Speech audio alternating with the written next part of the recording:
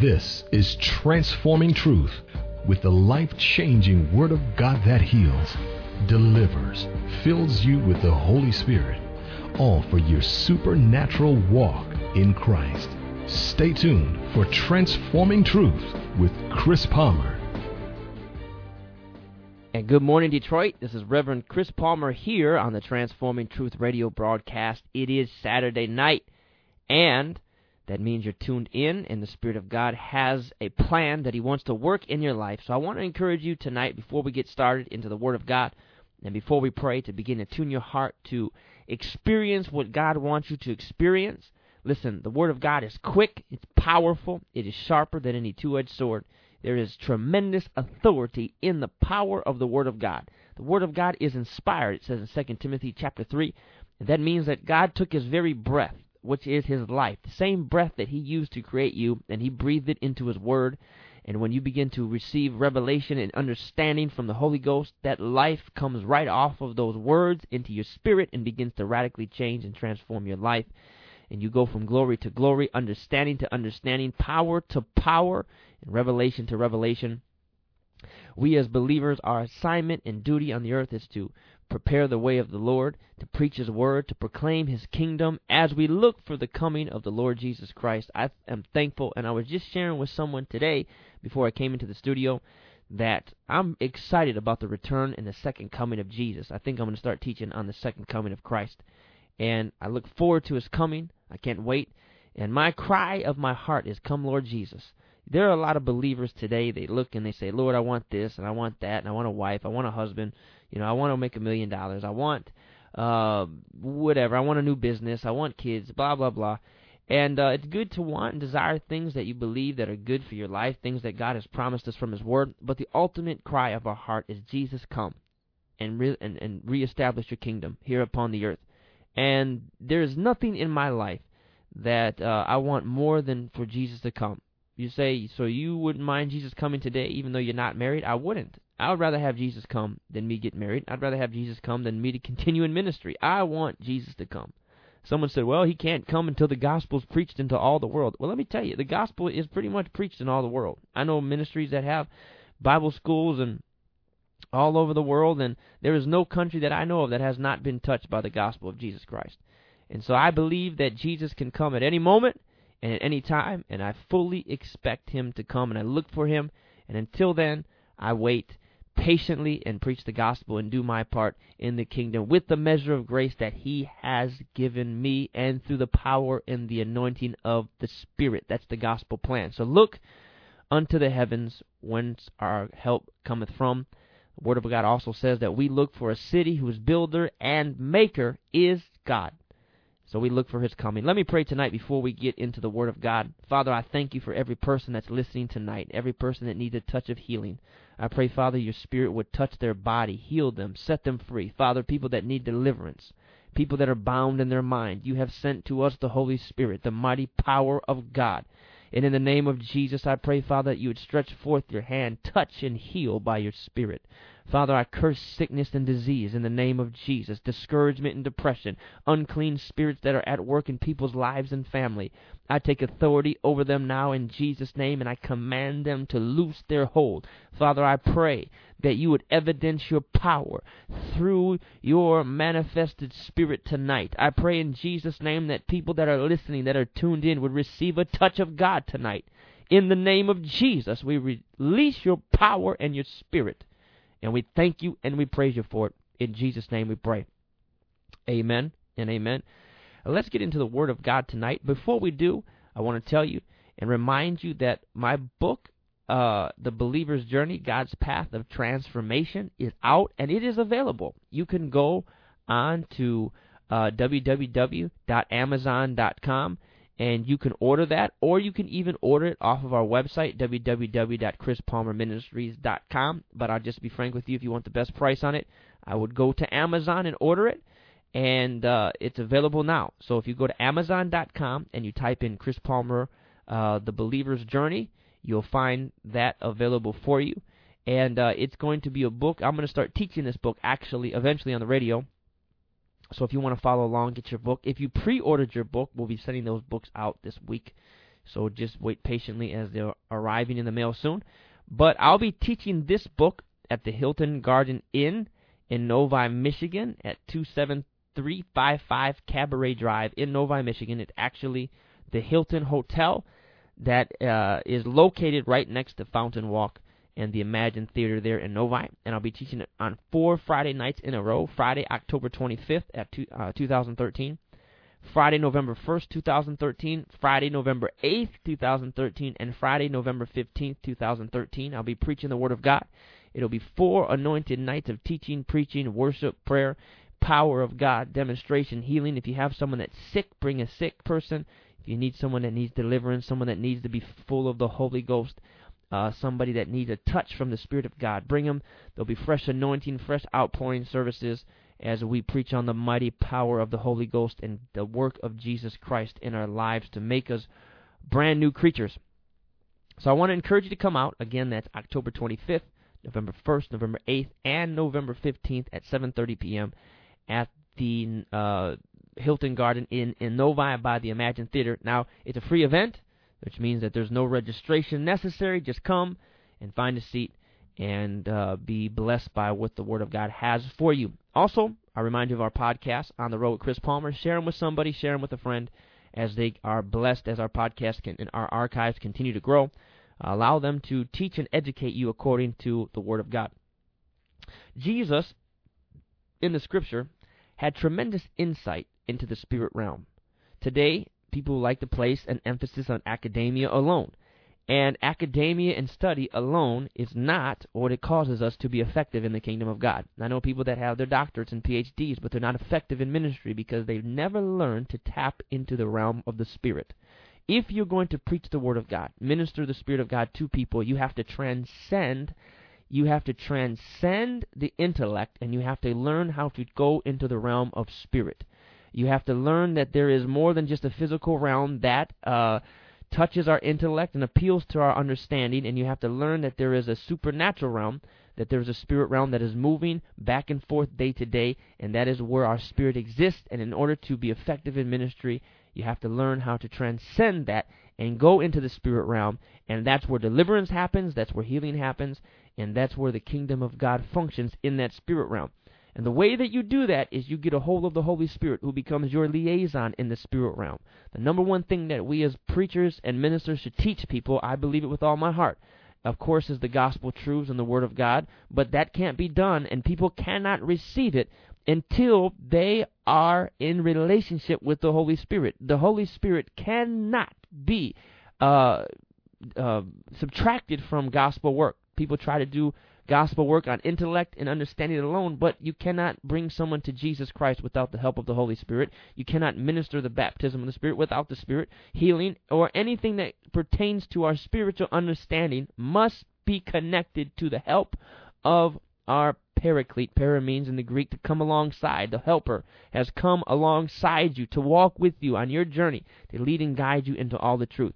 And so we see that in the body of Christ today, a true church is not personality driven by the pastor, and a true church is not personality or academia driven. A true church is Holy Spirit driven. The pastor's emphasis should be teaching believers to develop their own relationship with the Holy Spirit. Now, the Holy Spirit is not accessed by understanding. He's not accessed by academia. You can have 5 degrees attached to your name, but if you don't know how to access the Spirit of God, it's not going to do you any good. And the fruit of your ministry will be very, very limited. Jesus, before he even began his ministry, came into union with the Holy Spirit. Matthew chapter 3, when the Spirit of God descended upon him as a dove, and a voice cried from heaven, "This is my beloved Son, in whom I am well pleased." And so the Spirit of God came over Jesus and partnered with him. And so you see that this is a type of the idea that the Holy Spirit's desire is to rest upon the sons of God. And when you were born again, you were grafted into Jesus Christ as a Gentile, and you now have access to the blessing that Israel had, that Abraham had, and that is righteousness by faith. And because of that, the Holy Spirit comes upon you, and he wants to lead you, he wants to guide you, and not just that, he wants to empower you for Christian service.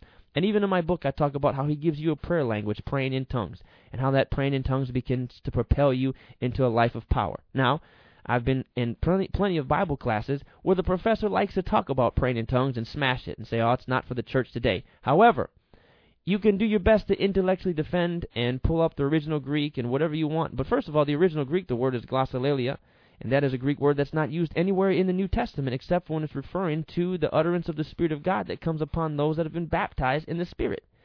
And that Greek word there cannot really be explained away that well by even the best theologians of the Greek who take a position against tongues. But even more so than that, when anybody's been baptized in the Holy Ghost and speaks in tongues, myself as a witness, when you pray in the Spirit, there is a phenomenal power that is going to accompany that. And I can tell you firsthand in my life that it was the first door into operating in a tremendous understanding of Scripture that exceeded even the best understanding that my teachers were able to give me. It is something that will launch you into a life of miracles and power, victory over your flesh, because you're partnering with the Spirit. And I'm not going to get into talking about tongues tonight, but there's nothing that anybody could do at any university or any seminary to get me to back away from tongues because of the result I've seen in my life, as well as those who also are walking in this gift as well. And I believe firmly it's available to every believer. Now, I'm saying that tonight to tell you that Jesus Christ, when he walked the earth, had a tremendous understanding of spiritual things, and he had a tremendous understanding of the spirit realm, something that we need in churches today. Now, let me say this. The early church, I'm not downplaying academia. As a matter of fact, I am a grad student. I'm working to get my master's degree. But I'll tell you this. As much as I enjoy church history, and as much as I enjoy the original texts and the original languages that are biblical, the early church was not sitting around studying Greek language. And the early church was not sitting around studying church history. The early church didn't even have a Bible. Now, that doesn't mean you throw your Bible away because it's an inspired word that's been given to us, and I'm very much 100% for the Bible, and to do that would be crazy. You need the Word of God. I believe in sola logos, which means by the Word only. We need the Word of God. It is God's infallible, inspired Word. But the early church, make no mistake, didn't have that. They were led by the Spirit of God as the Spirit of God began to put the pieces of the early church together and form for us a doctrine, form for us a canon whereby we can live by. But the point I'm trying to make is that we no less can be dependent upon, we can no less leave our dependency upon the Spirit now because we have the Word of God. Just because we have the Word of God, a luxury they didn't have back in the New Testament days, what we do have is we have the Holy Spirit, and we need the Spirit's empowerment in our lives to begin to carry out the Word of God and live the way that the early church lived, and that is through miracle, power, and authority. And so we can't just depend upon church history to do ministry. We can't just depend upon academia to do ministry. We have to depend upon the mighty power of the Holy Spirit and His active participation in our life as believers in Christ. And that comes to mind an understanding of Jesus. Now, Jesus was a rabbi. He was a rabbinical student. Jesus had to go through all of the school that young Jewish boys went through during that time. He probably was a student since he was 7 years old when they began their training. And it's very possible he even had the Torah memorized, probably the Pentateuch at least. And so, Jesus, being a student of the law, still had a very tremendous understanding in regard for spiritual things.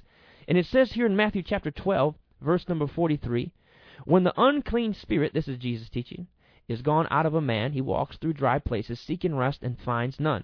Then he says, I will return into my house from whence I came out. And when he has come, he findeth it empty, swept, and garnished. Then he goes and takes with himself 7 other spirits, more wicked than himself, and they enter in and dwell there. And the last state of that man is worse than the first. Even so shall it be also unto this wicked generation. Jesus is comparing the wicked generation to unclean spirits. And the result of, he compares how a wicked generation that is led and guided and deceived, how that state is comparable to a person that's been influenced by demon spirits. So Jesus recognized demon spirits. As a matter of fact, Jesus was an exorcist. He cast out devils on a regular basis. That was a very big part of the ministry of Jesus. I always say this, but in the book of Mark, when you look at it and you read through it, you'll find out that Mark begins his gospel by showing Jesus Christ, the King of Kings, the Lord of Lords, the Son of God, the Son of Man, going around casting out devils. And that was a major part of his ministry. And in the first book, you'll see 4 cases of deliverance, many of which are attached to sickness and disease. Now, it's just common sense to understand that if sicknesses and diseases in Jesus' day were a result of demon spirits, today they're also a result of demon spirits, and people need deliverance from these things. And guess what, friend? There's only one thing that is going to help you deliver somebody from demon spirits, and that is the Holy Spirit of God. That's why I tell people that going to church is not enough, and just reading the Bible is not enough. You have to be filled with the Holy Spirit, and you have to maintain that fresh filling of the Spirit in your life so that you can continually walk in victory over the devil. That's why, husbands, you should be, the greatest gift that you can give your family is to be full of the Spirit. Wives, the greatest gift that you can give your family is to be full of the Spirit. And parents, the best thing that you can teach your children is not just to be saved and to be born again in Christ, which is enough to get you into heaven and make you an adopted child of God. But God wants to take those that have been adopted into His family and receive the gift and grace of sonship, and He wants to empower them to have victory over demon spirits and sickness and disease. And to do that, you can receive the baptism of the Holy Ghost, the fullness of the Spirit in your life. And that will give you authority and power over unclean spirits. Now, I've preached in 10 or 11 countries, and I've preached in every corner of the United States, including just was in San Francisco preaching. And, I have cast out devils, and I have ministered deliverance to people. I've seen people get free of devils, manifest devils, and I've seen the authority that we have in Jesus Christ over all the foul spirits that are in this earth. And so much of the suffering that we see in mankind today, much of the sickness and disease, I'm not saying all of it, but I'm saying a lot of it goes undetected because we fail to see that it's a spiritual source. I believe, according to Daniel chapter 10, when it talks about the prince of Persia and the prince of Grecia, these were principalities that were over whole regions. Now, the Greek word for principality is the word arche. The word arche actually means beginning and ruler. These ruling spirits also have another sense of this Greek word. It's the word beginning. It's the beginning spirit, or the alpha spirit, or the high spirit. And so these demon spirits are spirits over whole territories, influencing people's minds, enslaving them in false religions and false doctrines. Now, I talk about this in my book. Actually, I talk about this in the first 3 or 4 chapters, and how the enemy's plan is to enslave people's minds into a whole religious system that will bind them out and keep the gospel from penetrating their hearts. And that's what our opposition is as believers. That's why we go and proclaim the Greek would call it euangelion, the evangelion, the gospel, the good news, the announcement, the heralding of the kingdom. When you're sent by Jesus, you are an apostolos, you are an apostle, sent by the Lord Jesus or the King Himself to preach the euangelion, which is the gospel of Jesus, the good news that Jesus Christ has come. And it's this good news that liberates people from sin when they receive it into their hearts. And the way that they receive it into their hearts is through the help of the Holy Spirit in our lives. I'm saying this to tell you that there are wicked spirits at work in people, causing sickness, causing disease, divisions, stripes of all kinds, propagators of sin and unclean habits, unclean practices that are trying to prevent that gospel or that seed, which is the Word of God, from penetrating in their heart and producing fruits of righteousness and fruits of holiness. And so we need the help of the Spirit to overcome and combat these evil spirits. Now, when I say that, it's taken for granted that when the Spirit is at work in your life, you're already walking in victory over evil spirits and demon spirits. Your job is to be empowered to help others to overcome it and minister deliverance to other people. So if you stay full of the Holy Ghost, friend, and you stay full of the Spirit, you stay full of His Word, you stay full of His light, you allow His light to penetrate your heart and to continually illuminate you, you will not lack for fresh power and fresh authority. One thing I learned in my life is that you need to continually walk in fresh bread from God. Now, the Word of God, Jesus, He is the bread of life. And as we read the Word of God, which is the bread of life, we can receive fresh bread daily. You need that fresh baked bread in your life. And when you have a relationship with the Holy Spirit, He continually makes that bread fresh, and He continually puts it in your life. You know, it's important to understand that it's no good to try and live off yesterday's revelation. That doesn't mean yesterday's revelation isn't correct, but you're not eating yesterday's bread. You're eating today's bread. It's the same bread, but it's freshly baked. And you want the Holy Spirit to continually give you fresh understanding from Scripture, and even take the old understanding and refresh it for your life. I know that there are things that I learned, revelation I've received as a younger man, and to this day, sometimes the Holy Spirit gives me the same revelation. It just comes back fresh to me. And you want Him to do that in your life because it's fresh revelation and understanding that causes you to walk in tremendous authority and power over all the sicknesses and diseases and the works of the enemy that are in this world. You know, I know people like to believe that, well, Brother Palmer, God puts sickness and disease on us to teach us a lesson. Well, guess what? No, he doesn't. And there's no place in Scripture that you can prove that. And if you're going to try and use the book of Job to say that God put that sickness on Job, he did not. God couldn't put a sickness on Job. As a matter of fact, Satan put that sickness on Job because there's no sickness that God has that he could put on Job. Satan came and put that on Job. Now, I know what you're thinking. You're probably saying, oh, yeah, well, God allowed it to happen. Well, guess what? For you to say that God allowed it to happen and just accuse God of doing it because he didn't stop that would mean that God is ultimately responsible for all the tragedy that happens in the world, and that, it's all his fault because he didn't stop everything. Well, I got to tell you that the Bible says in Psalm chapter 8 that the earth hath he given to the children of men, that God gave this earth to us children to steward over, that we have responsibility over this earth. That's why we need to pray, and that's why we need to believe God, because we have some say as to what goes on here in the earth, and the God who is sovereign put us in control over the earth, and if we want him to be active, we have to ask him, and we have to petition him, and a lot of times our prayers have to remain persistent before God because there are wicked spirits that are trying to hinder those prayers from happening, wicked spirits that are trying to block our requests that are being made for the help of the Spirit, for the help of whatever we're asking God for. So we have to stay persistent in prayer and believe God, and that as we stay persistent in prayer, that his will come to pass, and it will. That's why we persevere in prayer. But we've been talking about on this broadcast different demon spirits that begin to operate here in the earth that try to stop man, that try to hinder man, and try to do away with gospel work. Last week we talked about the spirit of Jezebel. Now, that's not Jezebel's spirit, not talking about her specifically, but the kind of spirit that got a hold of Jezebel and caused King Ahab destruction and ultimately the destruction of Israel. We talked about the spirit of Ahab, how Ahab was a passive man and how he was weak and he didn't recognize evil, and he allowed the spirit of Jezebel to come in and wreak havoc in Israel.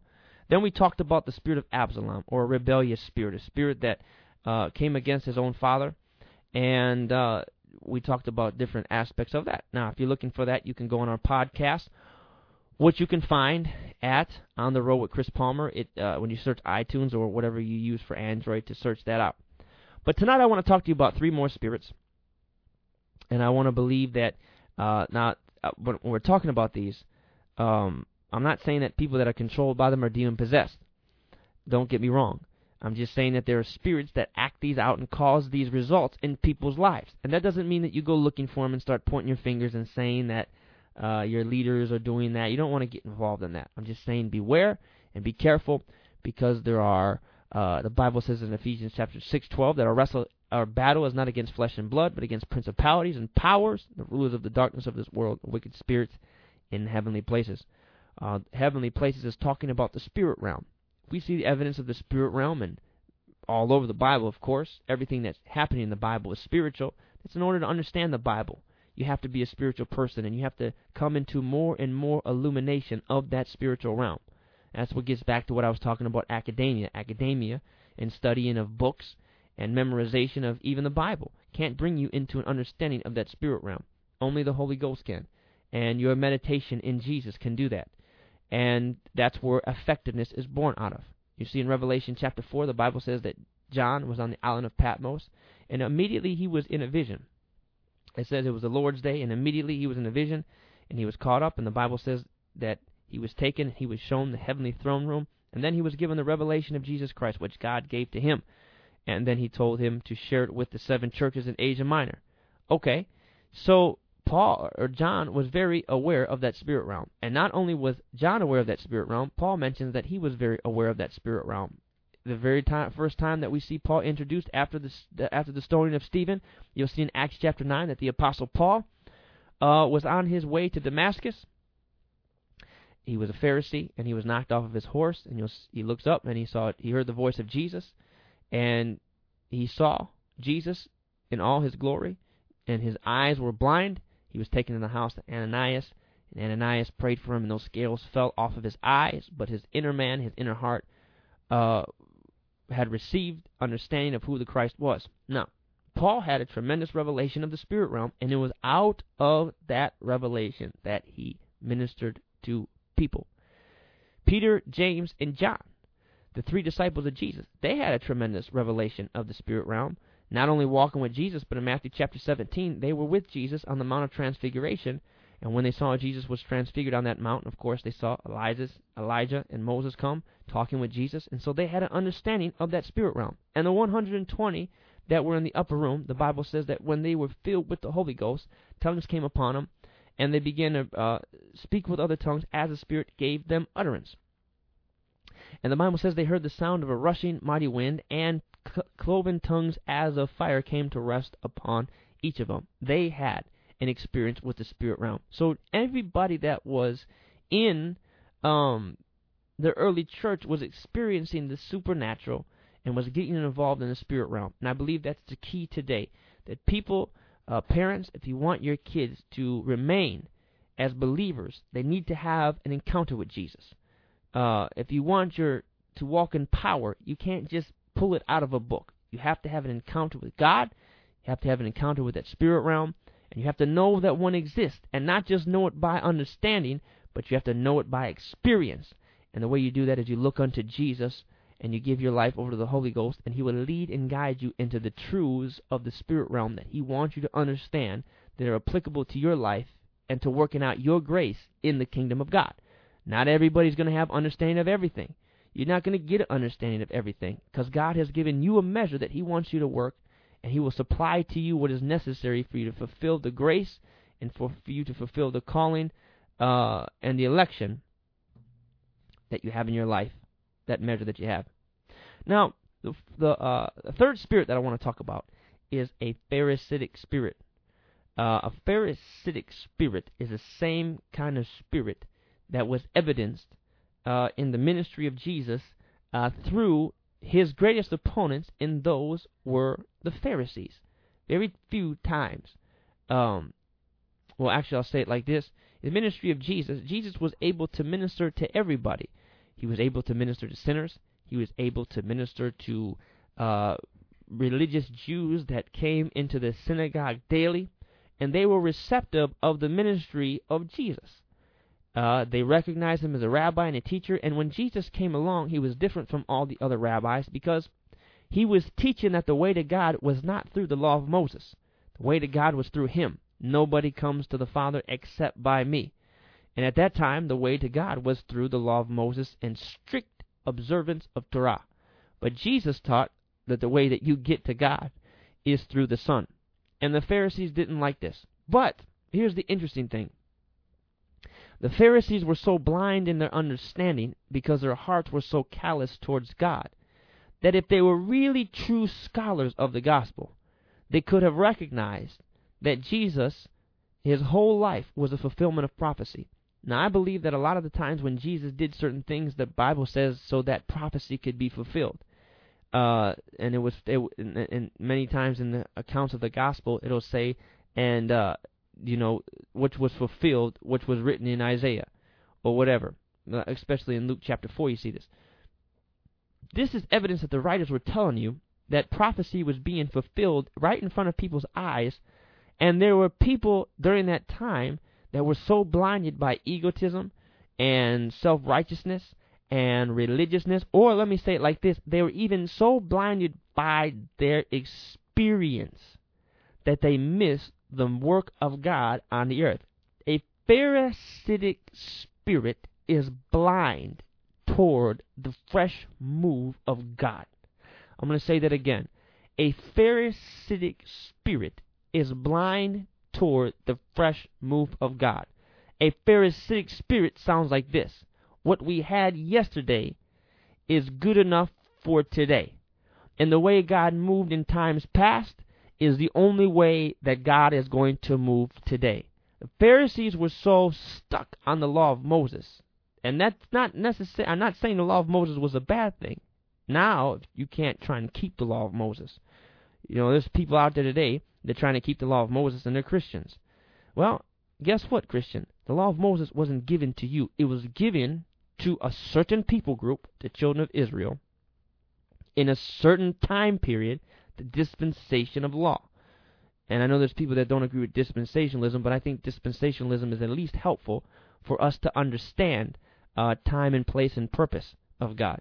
Now, okay, it's not a bad thing, but law was replaced or fulfilled by Jesus Christ, and law now was replaced by the love of God and the grace of God, and the one law that we live by is the law of love. And if you fulfill the law of love, and you have the new creation in your heart, you are now pleasing towards God. And the Pharisees were so stuck on religious pietism that they missed the Messiah right in front of their eyes. If their heart would have been sensitive to God, if they would have had true communion and true fellowship with God the way that they believed the law could bring that for them, they would not have missed the coming and the appearance of the Messiah. They would have recognized his birth in Bethlehem. They would have recognized that he was a branch growing up out of Nazareth. They would have seen his life. They would have considered it, and they would have had the help of God to recognize that this was the Son of God. But they were so caught up in their legalism that they missed the coming of the Messiah. Do you know there's people like that today? What God was doing yesterday is all that he's going to do today. Let me say it like this. You say, well, why are people like that? Why do people want to embrace this Pharisaical spirit? Here's why. Because they mastered yesterday. And if they're egotistically driven, they don't want to come into what's fresh today because they were masters of what was yesterday. And if they move into what's today, they may not be necessarily a master of it. They may have to relearn things, and they don't want to have to relearn things, or they won't want to have to move into what is fresh because they were only good at what was yesterday. And this tells you that they're not moving with the Spirit of God. Okay? The Pharisaic spirit is a spirit that hates grace and loves legalism.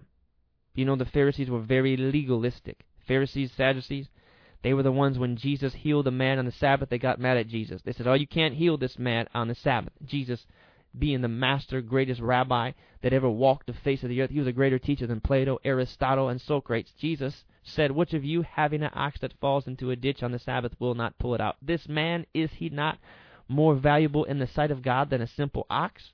What can you say to that? That was a loaded question, because the answer was yes. If you have an ox and he's a means of income and wealth, and he falls into a ditch, you're allowed to pull him out on the Sabbath. You can't leave your beast in there and allow him to die because the law forbade you to be cruel towards your beast.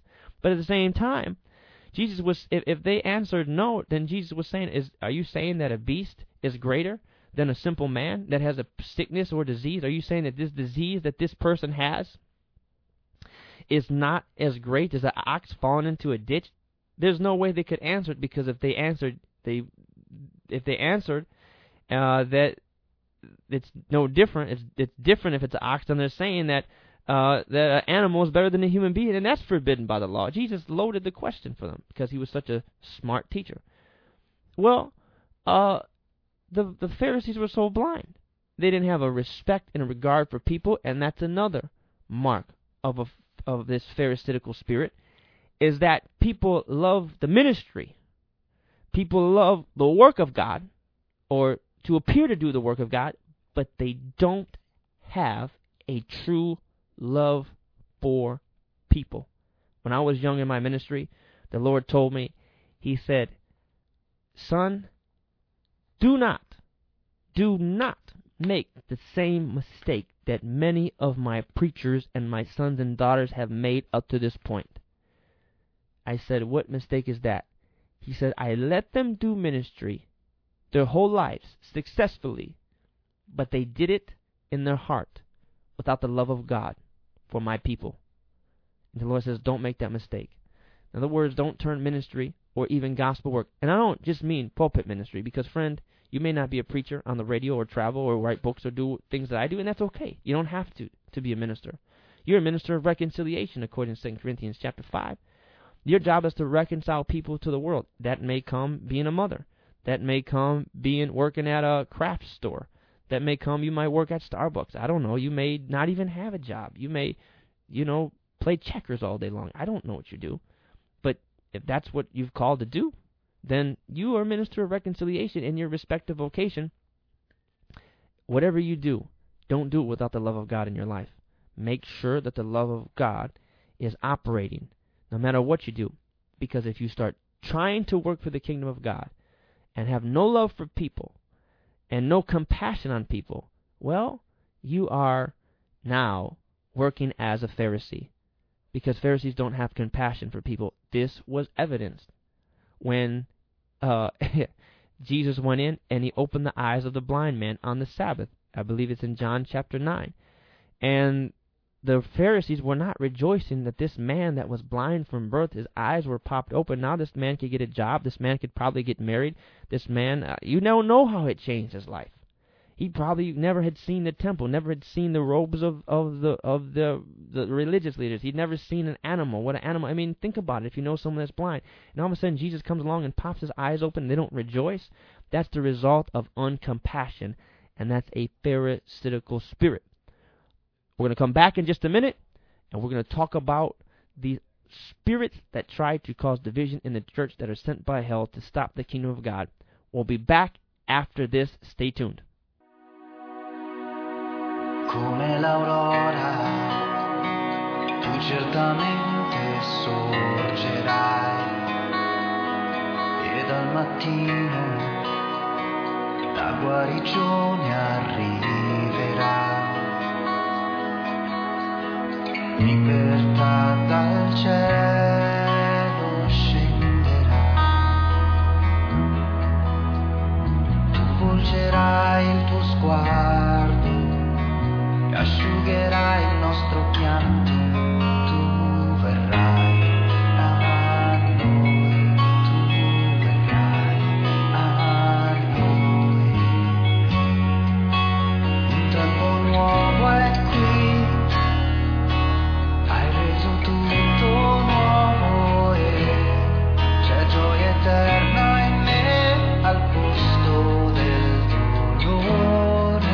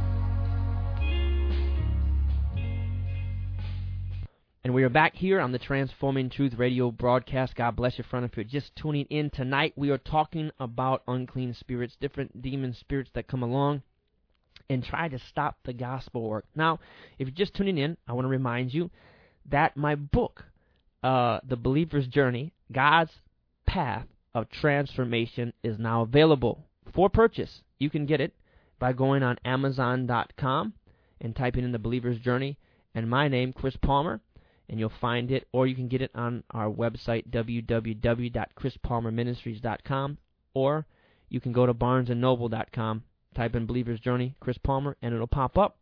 I pray it blesses you, and I pray it be a blessing to you. Now, if you're looking for the best price, they give it to you. Go to Amazon.com. Nobody can beat their prices, and it will bless you. Someone says, well, why do you charge for a book? Well, I have to tell you that they're very expensive to produce. And I believe that when you buy something, you have more of appreciation for it. It's my heart for you to read it. I want to get it out, and I want it to be in your hands. Some of the greatest blessings in my life are books that I have purchased and books that I have read. And so I want you to get it, and I want it to be a blessing to you. So you can go, The Believer's Journey, Chris Palmer, Amazon.com. Look it up. I want you to know also that I'll be teaching my book Friday, October 25th. At 7:30 p.m. at the Hilton Garden Inn in Novi, Michigan, as well as November 1st, 8th, and 15th. So October 25th, November 1st, November 8th, and November 15th, I'll be at the Hilton Garden Inn preaching, praying for the sick. It'll be an anointed, explosive night of teaching, preaching, worship, and prayer and ministry time. So I don't want you to miss it. I'll be there. You know, people write me and say, Brother Palmer, can you come bless us? Can we meet you? Where can blah, blah, blah? And so this is your opportunity to come. And would love to meet you, my listener, as I love you and I pray for you. Okay? We're going to get back talking about unclean spirits that are operating today inside of the world. And some of these spirits, most of the time, they find their way into the body of Christ. One time the Lord told me, He said that the enemy is not trying to destroy the world. The world lieth, the Bible says, according to 1 John, in wickedness. The whole world is under a canopy of darkness. Evil spirits that have the world brainwashed, obsessed, and have driven the world mad. That's why you need Jesus. Because when you have Him in your life and you have the Holy Ghost in your life, He erects around your mind a force field and a fortress to protect your mind from those thoughts that are poisonous seed tares that will come in and begin to produce a bumper crop of destruction and disease and sorrow in your life. When you have the Word of God, it forms a ridge around your mind that protects you and guards you and keeps you. Just know this, friend. If you live in a life of illicit party, 1 foot in and 1 foot out, you're going to be half miserable most of the time. You need to make sure. Believers come to me and say, I'm miserable, I'm upset, all my life stinks, I'm depressed, X, Y, and Z. Well, it's just like a symptom. That's a symptom of not being in the Word of God. That's a symptom of not going to church. That's a symptom of not praying. That's a symptom of not giving and doing what God's called you to do and those things that we practice on a regular basis. Your life won't be miserable if you stay in the Word of God. Your life won't be miserable if you spend time in prayer. Your life, the things that you call miserable are things that are a result of lacking to do the simple things, and that is receive understanding from the Word of God. Not only judge you, but get into the Word. Pray in the Holy Ghost. Worship God. Spend time in daily worship. Make your prayer time on fire with God. And you'll begin to see how He downloads His life into your spirit. We're talking about a Pharisaic spirit. We were saying that a Pharisaic spirit is uncompassionate. A Pharisaic spirit does not move with and stay current with what God is doing on the earth today. A Pharisaic spirit believes that what God was doing yesterday is what He's doing today. And the reason they don't want to move into what God is doing today is because they're comfortable, because they mastered what He was doing yesterday. They don't want to have to learn things because they're proud. And also, more on the Pharisaic spirit. Pharisaic spirit loves praise. Pharisaic spirit is, what's the word I'm looking for? Falsely humble. Pharisaic spirit is overly concerned with position and honor. Pharisaic spirit is consistently governing people with their own laws and their own traditions. And they refused correction because of arrogance and their own perceived spirituality. And of course, another thing that is synonymous with a Pharisaic spirit is that they're overly critical all the time.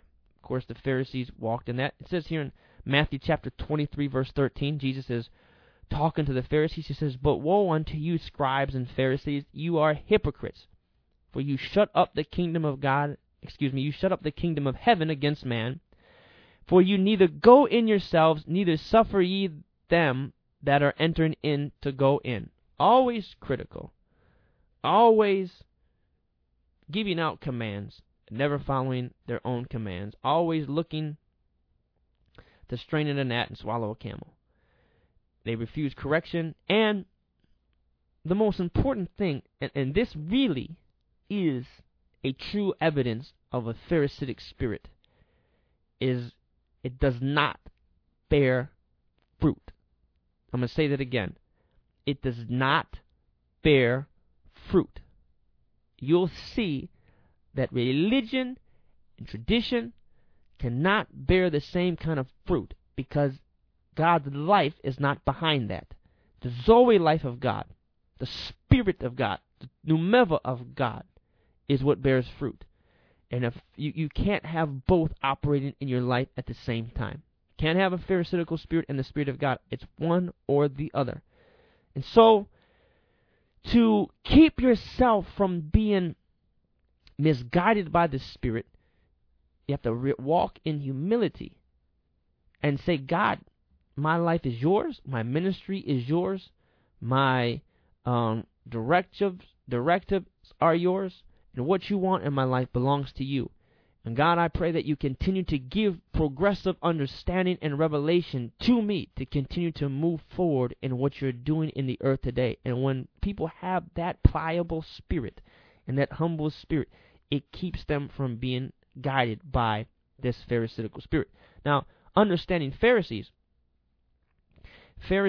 interpreted the Word of God, well, let's just say the Torah, the way they wanted to interpret it. And whoever had the best interpretation, or perhaps the most meaningful or the most interesting interpretation of that day, was considered the leading Pharisee. Well, it would turn into a show, many times a competition, and with all things, it turned into It turned into politicking and political, back scratching, trying to get upon the Sanhedrin and to go further up into the religious system of that time, which, of course, the highest was the high priest. And that's what happens. There's competition. There is self-centeredness. And so you want to keep your heart from that. And the way you do that is you keep your worship life on fire.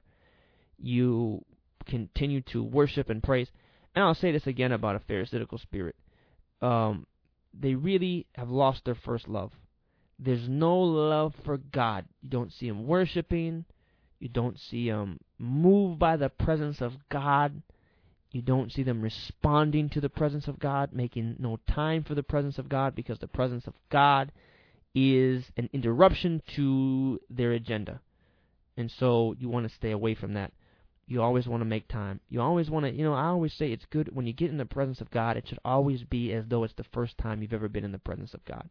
You ever see someone that does something for the first time? Maybe you go to a particular city. I remember when I went to, this is how I usually am when I go anywhere for the first time. I pull my camera phone out and I just fire it up and start taking pictures. This picture, that picture, this picture, just taking pictures of the roads, the streets, the mountains, and then finally 3 or 4 days into the trip, after I wore out my memory on my camera, I'm not taking pictures no more. But you go back a second time, well, you're not taking as many pictures. Been there, seen that, saw that. And that's called apathy. That's called being apathetic, passive towards something. When you're in the presence of God, you should have that initial feeling like you're taking pictures over and over again, because it's like the first time that you have been in His presence before. It's like the first time you've experienced that wonder, that grace, that amazement, that awe. When it's really the presence of God, it does not cease to awe you, doesn't cease to satisfy you, doesn't ever cease to amaze you. You just cannot get enough. And it's like somebody with wonder. You pull that camera out and just start taking pictures. Because when you take a picture, it's showing that you marvel at something. It's showing that you want to look at it again. You appreciate it.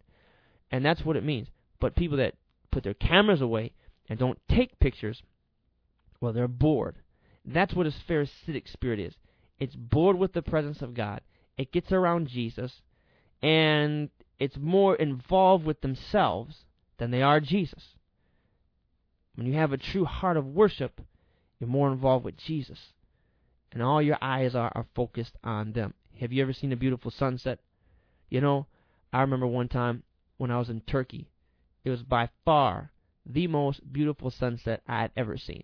Now, some places, even though you're standing on a beach with sand and mountains and whatever, some places just have more beautiful sunsets. And it's really because the way the earth sits and where you're at and how this, that's my best guess. Because I was on a beach no different from a lot of beaches. It's just a nice beach. But the sunset was just marvelous. I can't explain to you the way it was. Or when I was in one of the Greek Isles, and we were on an island called Chios, and I remember the sunrise that day. I've never seen a sunrise like that before in my life. And I was with people, and for a moment, I forgot I was with people. I forgot that I just forgot about everything as I watched it come up. And that's how you should be in the presence of God. That's how people were in the presence of Jesus. How else could people sit and listen to Jesus all day long and starve themselves? Jesus realized Jesus was such a master teacher. People would have starved themselves to listen to what he was saying had he not fed him. Oh my gosh, I cannot imagine what it would have been like to listen to Jesus teach. But when you pray in the Holy Ghost, friend, you're praying out the mystery of everything Christ is in you, to you, and through you, the hope of glory. If you read my book, I'll talk about how praying in tongues and allowing that process in your life to take place as the equivalent of receiving the understanding that people received when they listened to Jesus and received that understanding from the Holy Ghost. You don't have to have him here in the flesh, friend, to receive the benefits of his doctrine and his understanding. Well, anyway, but people that have this pharisaical unclean spirit that is operating in their life, well, they're not amazed anymore by the presence of God, and they're always conscious of themselves, and they're not conscious of the presence because apathy has set in. Now, this Pharisaic spirit, this has an attachment to the spirit, or perhaps it's a cousin of the spirit of unbelief, which is another unclean spirit that operates in this earth.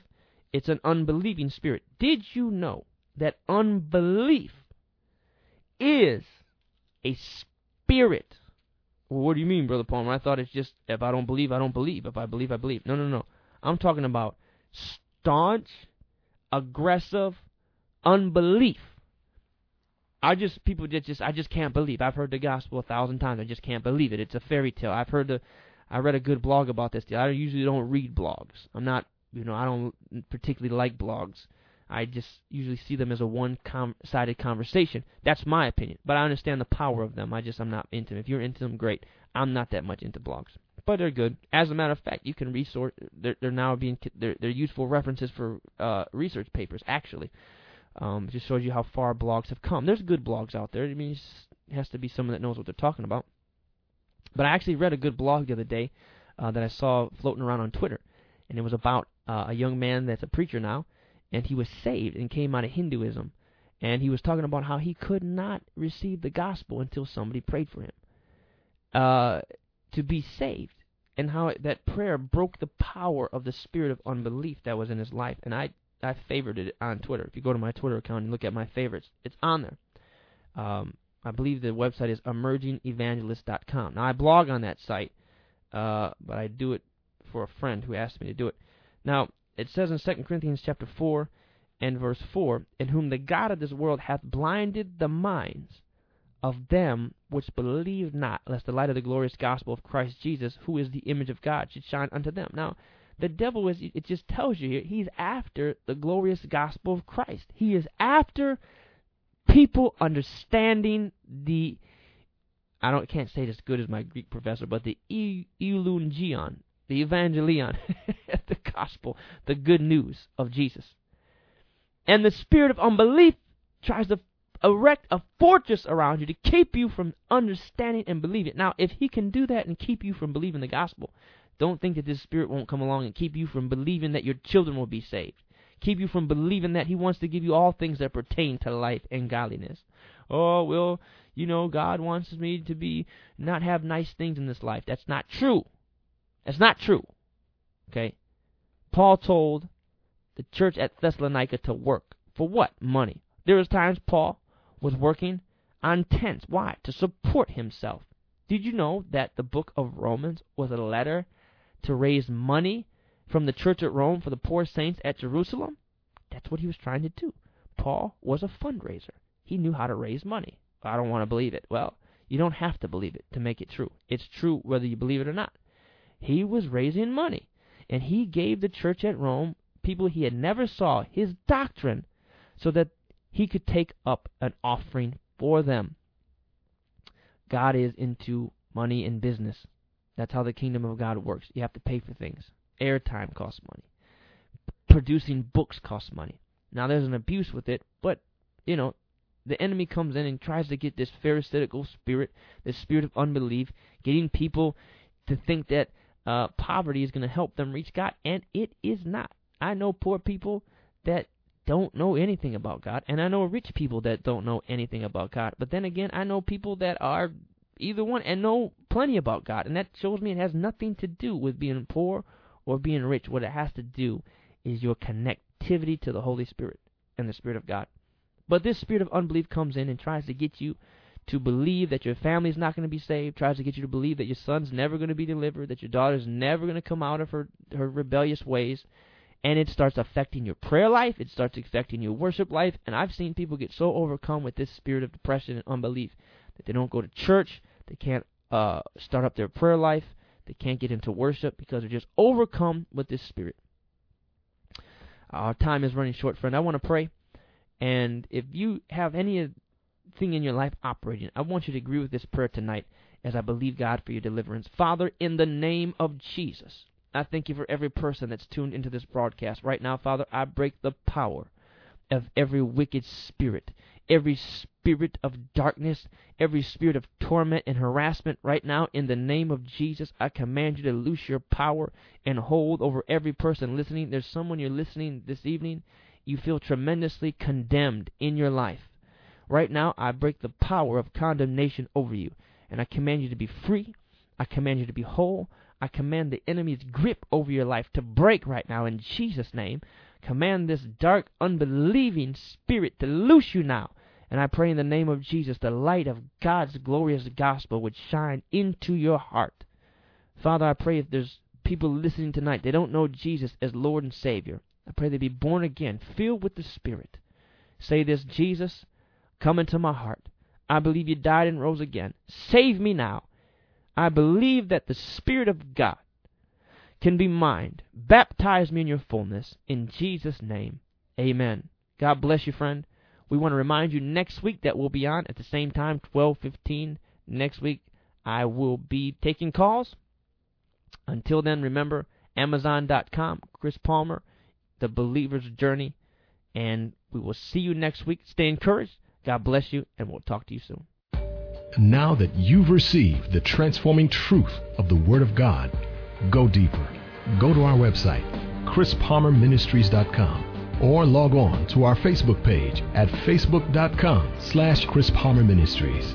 Then partner with Chris financially at Chris Palmer Ministries, P.O. Box 403, Walled Lake, Michigan, 48390. And tune in again every Saturday night at 12:15 a.m. for Transforming Truth with Chris Palmer on WMUZ 103.5 FM, The Light.